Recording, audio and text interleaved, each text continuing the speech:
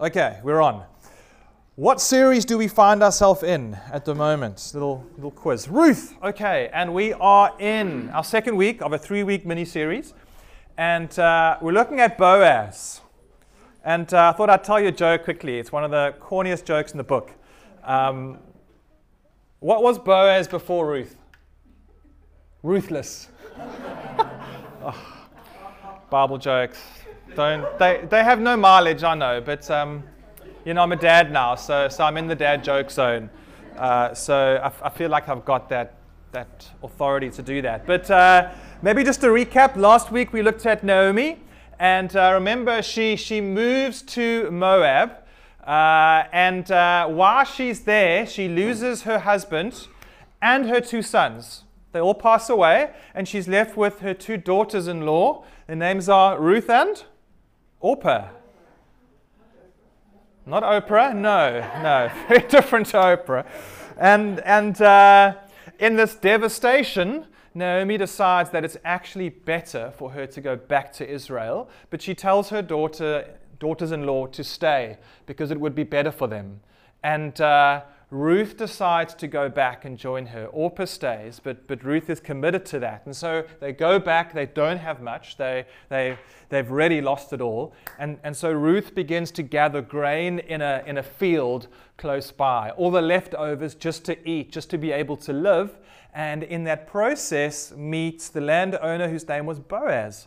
And this relationship starts to form to the point where Naomi and Ruth start chatting and saying, well, Boaz could be our kinsman redeemer, which we'll understand a little bit more about later. And so Ruth actually suggests this to Boaz. She's quite forward in that suggestion. And we'll see what happens in the story. It's quite interesting. And just for you to understand some context, not that hunk of a man, this was the most high-definition photo I could find, I promise. Now, we're going to read a story about some negotiations that happened at the town gate around Bethlehem. And this is what the town gate would kind of look like, more around that area. It's not the most glorious town gate that you'd think of, but the next picture will also give you an idea. So they would actually, the city elders would sit around there in the gate, in the wall, and negotiate and talk about city affairs. That's a little bit how that happens. I always like to just pass on the buck to my good friend Hytham, who has great context, and I encourage you to have a conversation with him because he will unpack all the stuff that I didn't, and he does it in a beautiful way. Ask him about Orpah as well. There's a great story there. So a bit of a picture illustration. Let's read from chapter 4. So we're going at the end of the book, and then next week we end with Ruth in the middle. Which is quite a beautiful story. In fact, 2 weeks' time. Chapter 4 says, meanwhile, Boaz went up to the town gate and sat down there just as the guardian redeemer he had mentioned came along. Boaz said, come over here, my friend, and sit down. So he went over and sat down. Boaz took 10 of the elders of the town and said, sit here, and they did so. Then he said to the guardian redeemer, Naomi, who has come back from Moab, is selling the piece of land that belonged to her relative Elimelech. I thought I should bring the matter to your attention and suggest that you buy it in the presence of the seated here and in the presence of the elders of my people. If you will redeem it, do so, but if you will not, tell me so I will know. For no one has the right to do it except you, and I am next in line. Boaz was second in line, according to the Jewish tradition and this cultural practice. And he said, if you don't want it, I will redeem it. Verse 5, then Boaz said, on the day you buy the land from Naomi, you also acquire Ruth the Moabite, the dead man's widow, in order to maintain the name of the dead with his property. At this, the guardian redeemer said, well, then I cannot redeem it because I might endanger my own estate. You redeem it yourself. I cannot do it. Now, in earlier times in Israel, for the redemption and transfer of property to become final, one party took off his sandal and gave it to the other. This was the method of legalizing transactions in Israel. Now, I'm not going to take off my shoe this morning. So the guardian redeemer said to Boaz, buy it yourself and he removed his sandal. And I can testify and say that many people in the Middle East to this day still enjoy the sandal wearing, as I did when I was in Egypt. Long pants, you have to wear long pants, that's the respected thing, but sandals go. Just not the socks and sandal vibe. Can we leave that out of it? Okay. Emma weaned me off that quite a few years ago. Sorry, no judgment to anybody here this morning. Everyone's like secretly taking off their socks in the back there. Verse 9, then Boaz announced to the elders and all the people, today you are witnesses that I have brought from Naomi all the property of Elimelech, Chilion, and Mahlon. I have also acquired Ruth the Moabite, Mahlon's widow, as my wife, in order to maintain the name of the dead with his property, so that his name will not disappear from among his family or from his hometown. Today you are my witnesses. And then verse 11, the last little bit. Then the elders and all the people at the gate said, we are witnesses. May the Lord make the woman who is coming into your home like Rachel and Leah, who together built up the family of Israel. May you have standing in Epaphra and be famous in Bethlehem. Through the offspring the Lord gives you by this young woman, may your family be like that of Perez, whom Tamar bore to Judah. Quite a story, eh? What's happening here? Well, Boaz is wanting to take Ruth as his wife and to actually be their kinsman redeemer because Ruth's husband died, because they moved back. And so there's this negotiation that happens. But there is a family relative who's actually first in line, who actually, like, legally has the right to marry her. Things have changed somewhat around particularly these parts, but things have changed. But this is how the tradition went.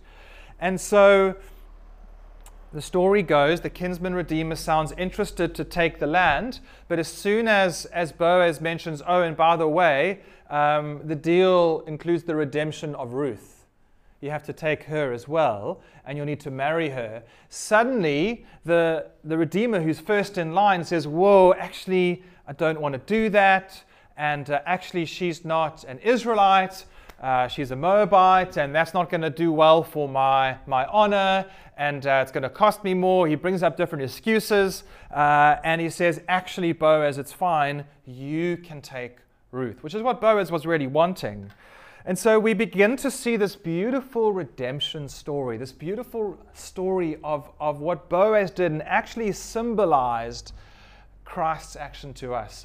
Through the passing on of a shoe, the handing over, that meant the deal was done. And I find this interesting how it reminds me of the law. Remember, I read that at the start of the service, how the law's designed to do what the law does. It can only remind us of how we fall short. And in this case, this kinsman redeemer, he wanted the land, but actually couldn't go ahead and didn't want to ruin and didn't want to actually extend grace. And so it's this example of how the law fell short.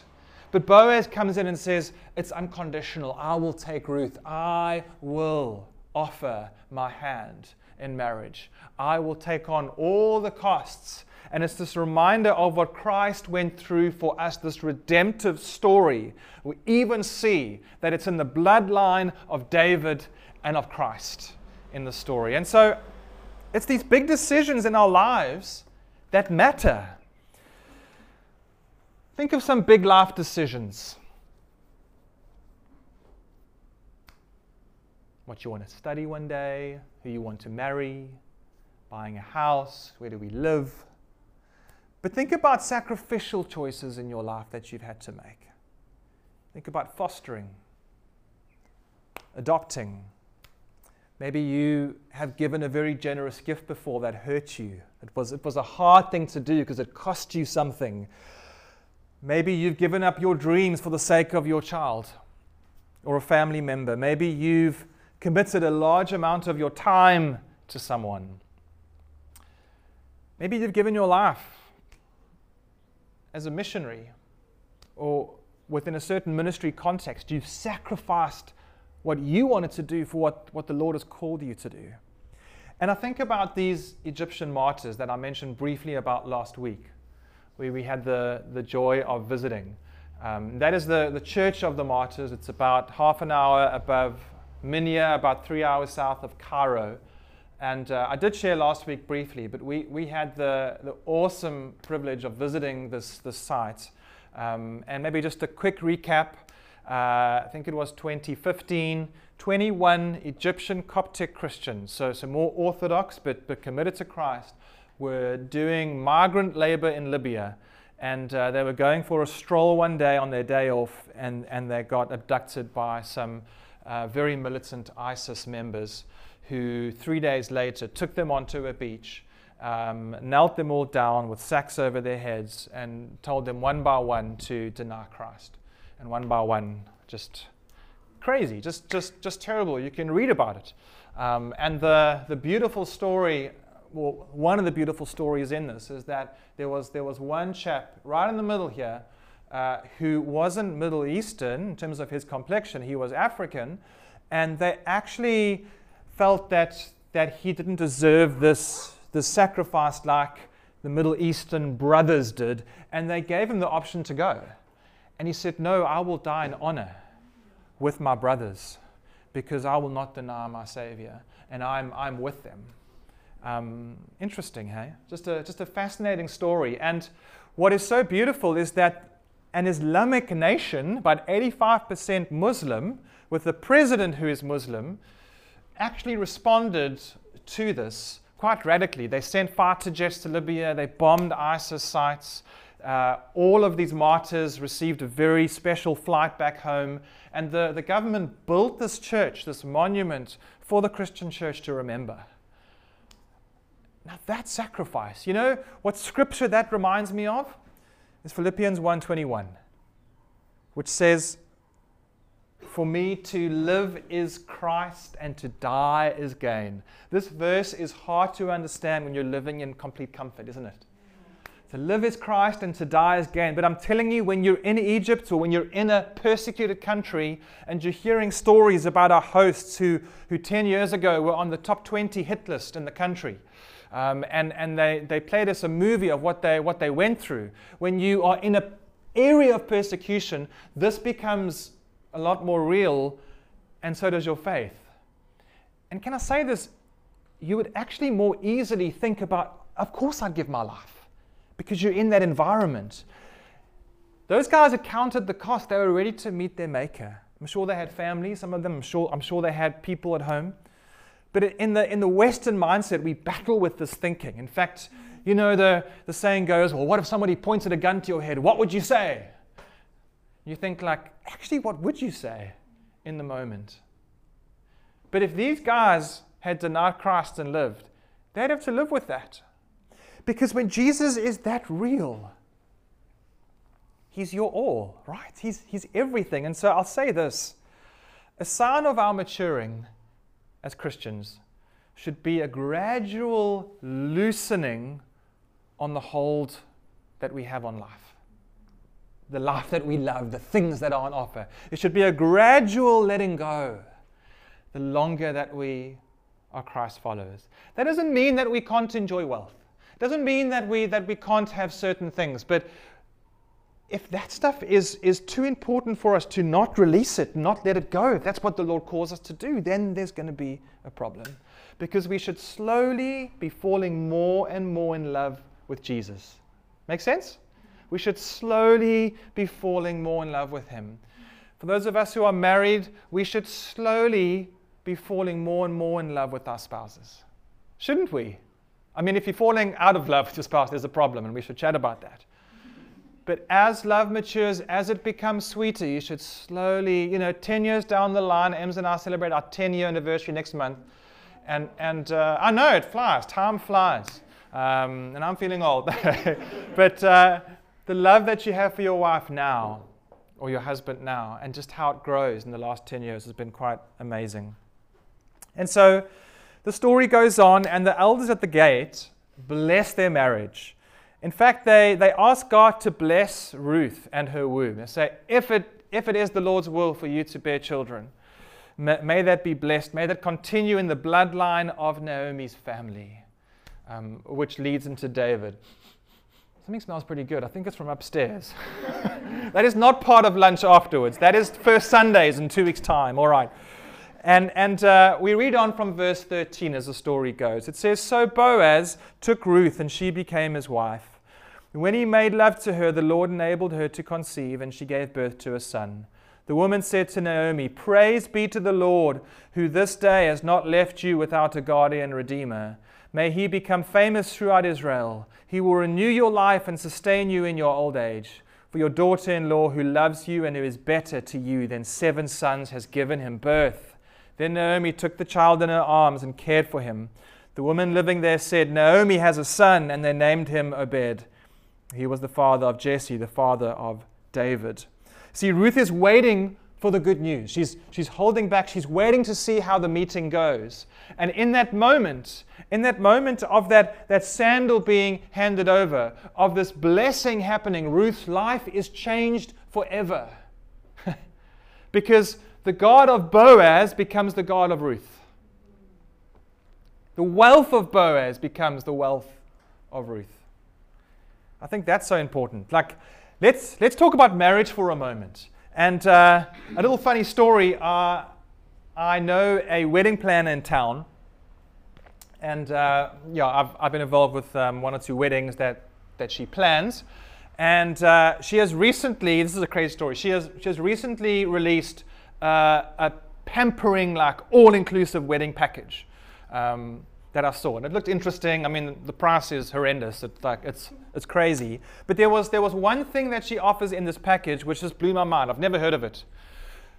A few days before the bridal couple get married, they are given an IV drip in their arm just to help hydrate them for the stress that comes in the wedding. And a few days after, they are given a second IV drip, once again, just to help them to cope after all the... Has anybody done that in their marriage? All right. I mean, it's really a needle in your arm, a medical IV drip. This is what she offers. And you pay for that. I mean, it's crazy. Anyway, the level of craziness that this world comes to. Bless those people. But yeah, it's just interesting. If you search Scripture for a godly marriage, it might take you a while to actually see what you find, because you look at Jacob and Rachel, who Rachel actually served a different God. And remember, who was his first choice? Yeah, but who did he marry first? He got tricked into it. This whole story. Poor Leah got left to the side and Rachel came on. Think about Abraham and Sarah. Despite the struggle to not have children, Sarah says to Abraham, "Won't you go and sleep with our maidservant Hagar? Because I want a child so desperately." I mean, not really what you're aiming to do in a marriage. You think of David and Abigail, who was trapped in this loveless marriage with Nabal. And you see things. You see how David committed adultery. And then you see Boaz and Ruth. And you see more of a clear depiction of what a beautiful marriage can look like.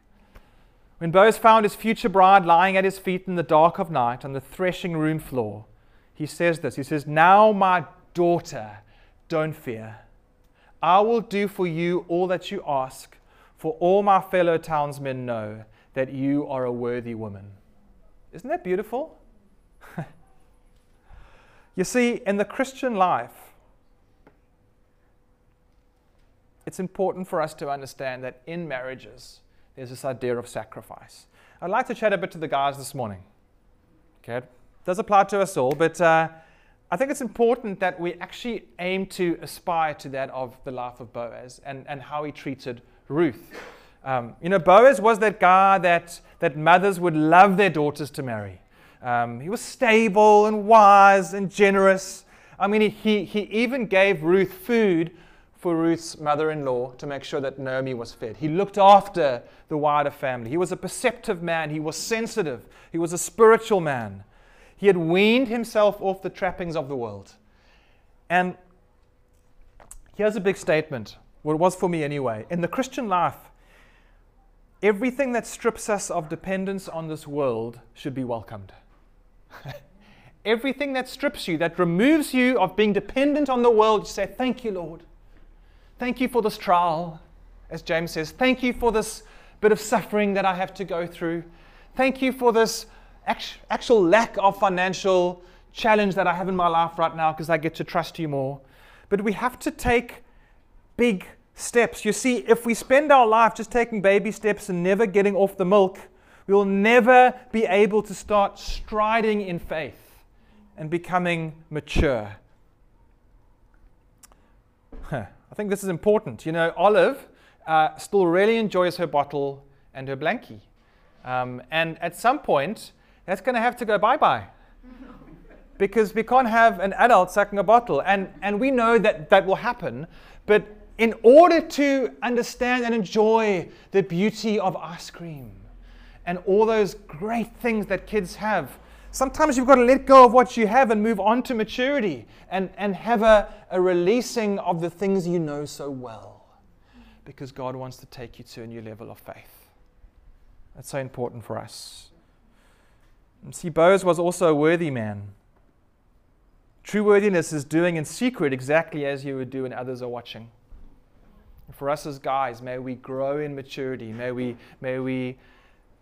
the coarse language, the coarse joking, the secrets that we might have, the holding on to our finances, the self-absorption, may those things fade away as we seek to be worthy because of what Christ did in our life. But he was also a protecting man. He protected Ruth. He had a heart to protect them. He took responsibility. And guys, don't be like those guys that you see on Instagram reels that, like, when this guy comes to mug him and his wife or couple, suddenly the guy just shoots off and leaves his wife there. Have you seen those? Well, I've seen a few. I don't know why I'm seeing them, but he just runs off and suddenly there's this lady alone with this guy. It's like crazy. Anyway, normally she dumps him in the video and it's over and they move on. I don't know if it's all scripted or not, but we need to have a heart of protection. We need to actually stand up. And ladies, can I say this? Do the men you want to date or marry protect the women around them? Not just you.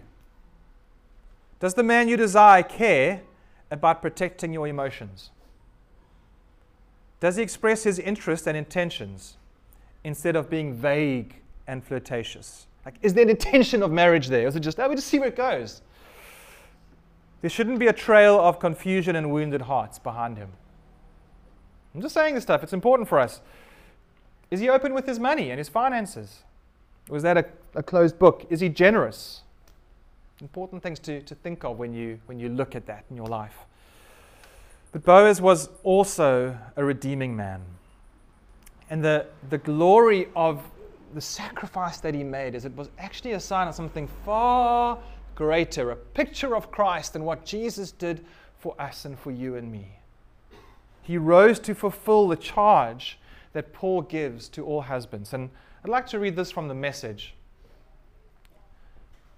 It says, husbands, go all out in your love for your wives, exactly as Christ did for the church, a love marked by giving, not getting.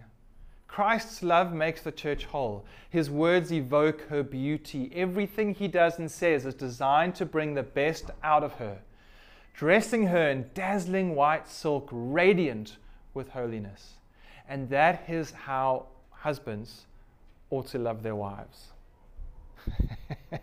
So how are the plans of your day ahead of you changing? Payday is coming.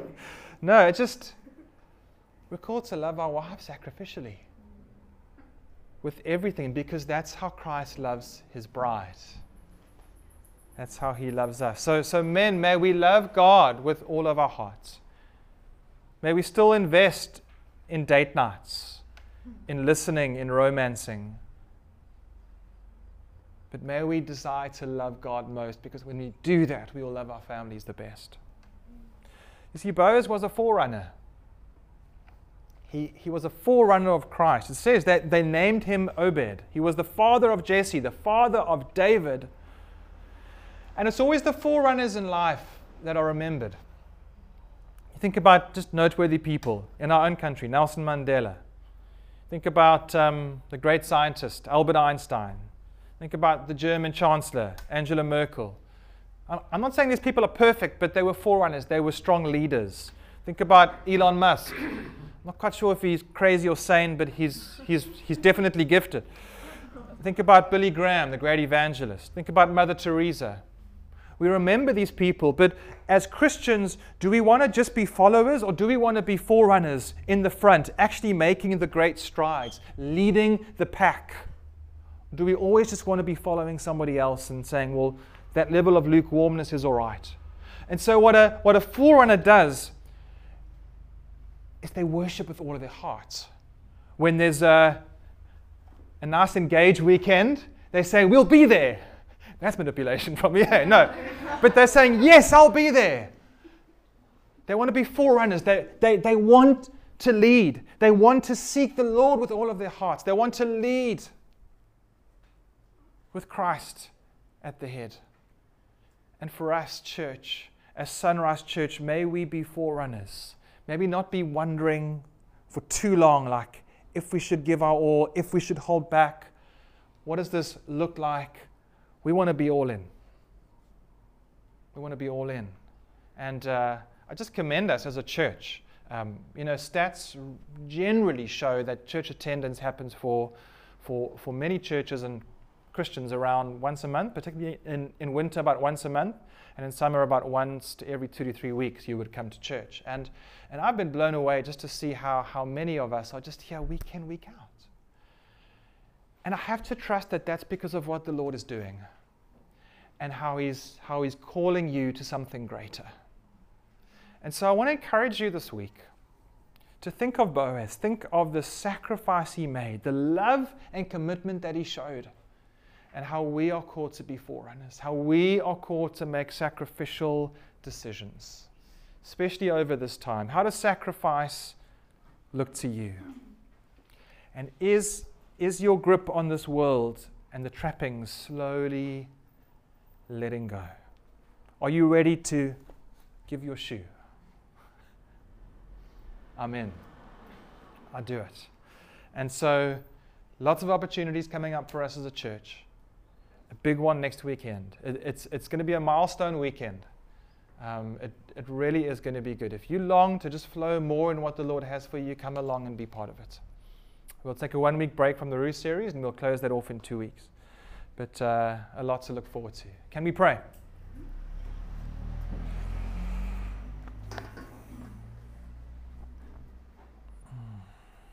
Just take a moment just to wait on the Lord.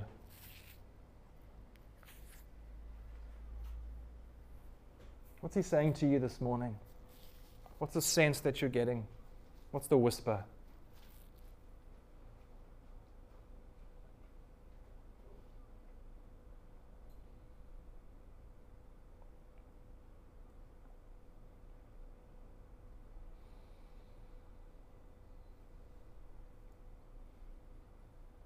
Lord, I pray that you would teach us and help us to fall more and more in love with you.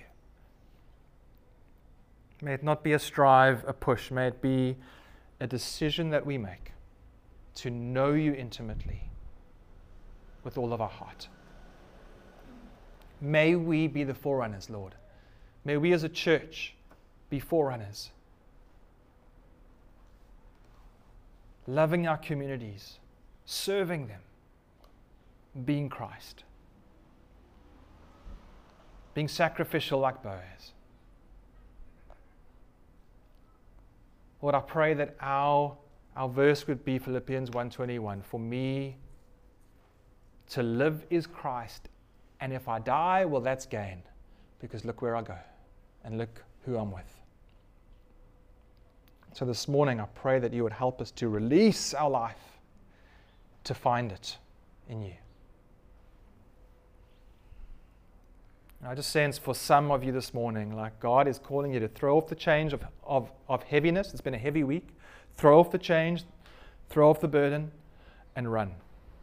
Every day is a new day. His grace is new. And walk in that and flow in that. In Jesus' name, amen.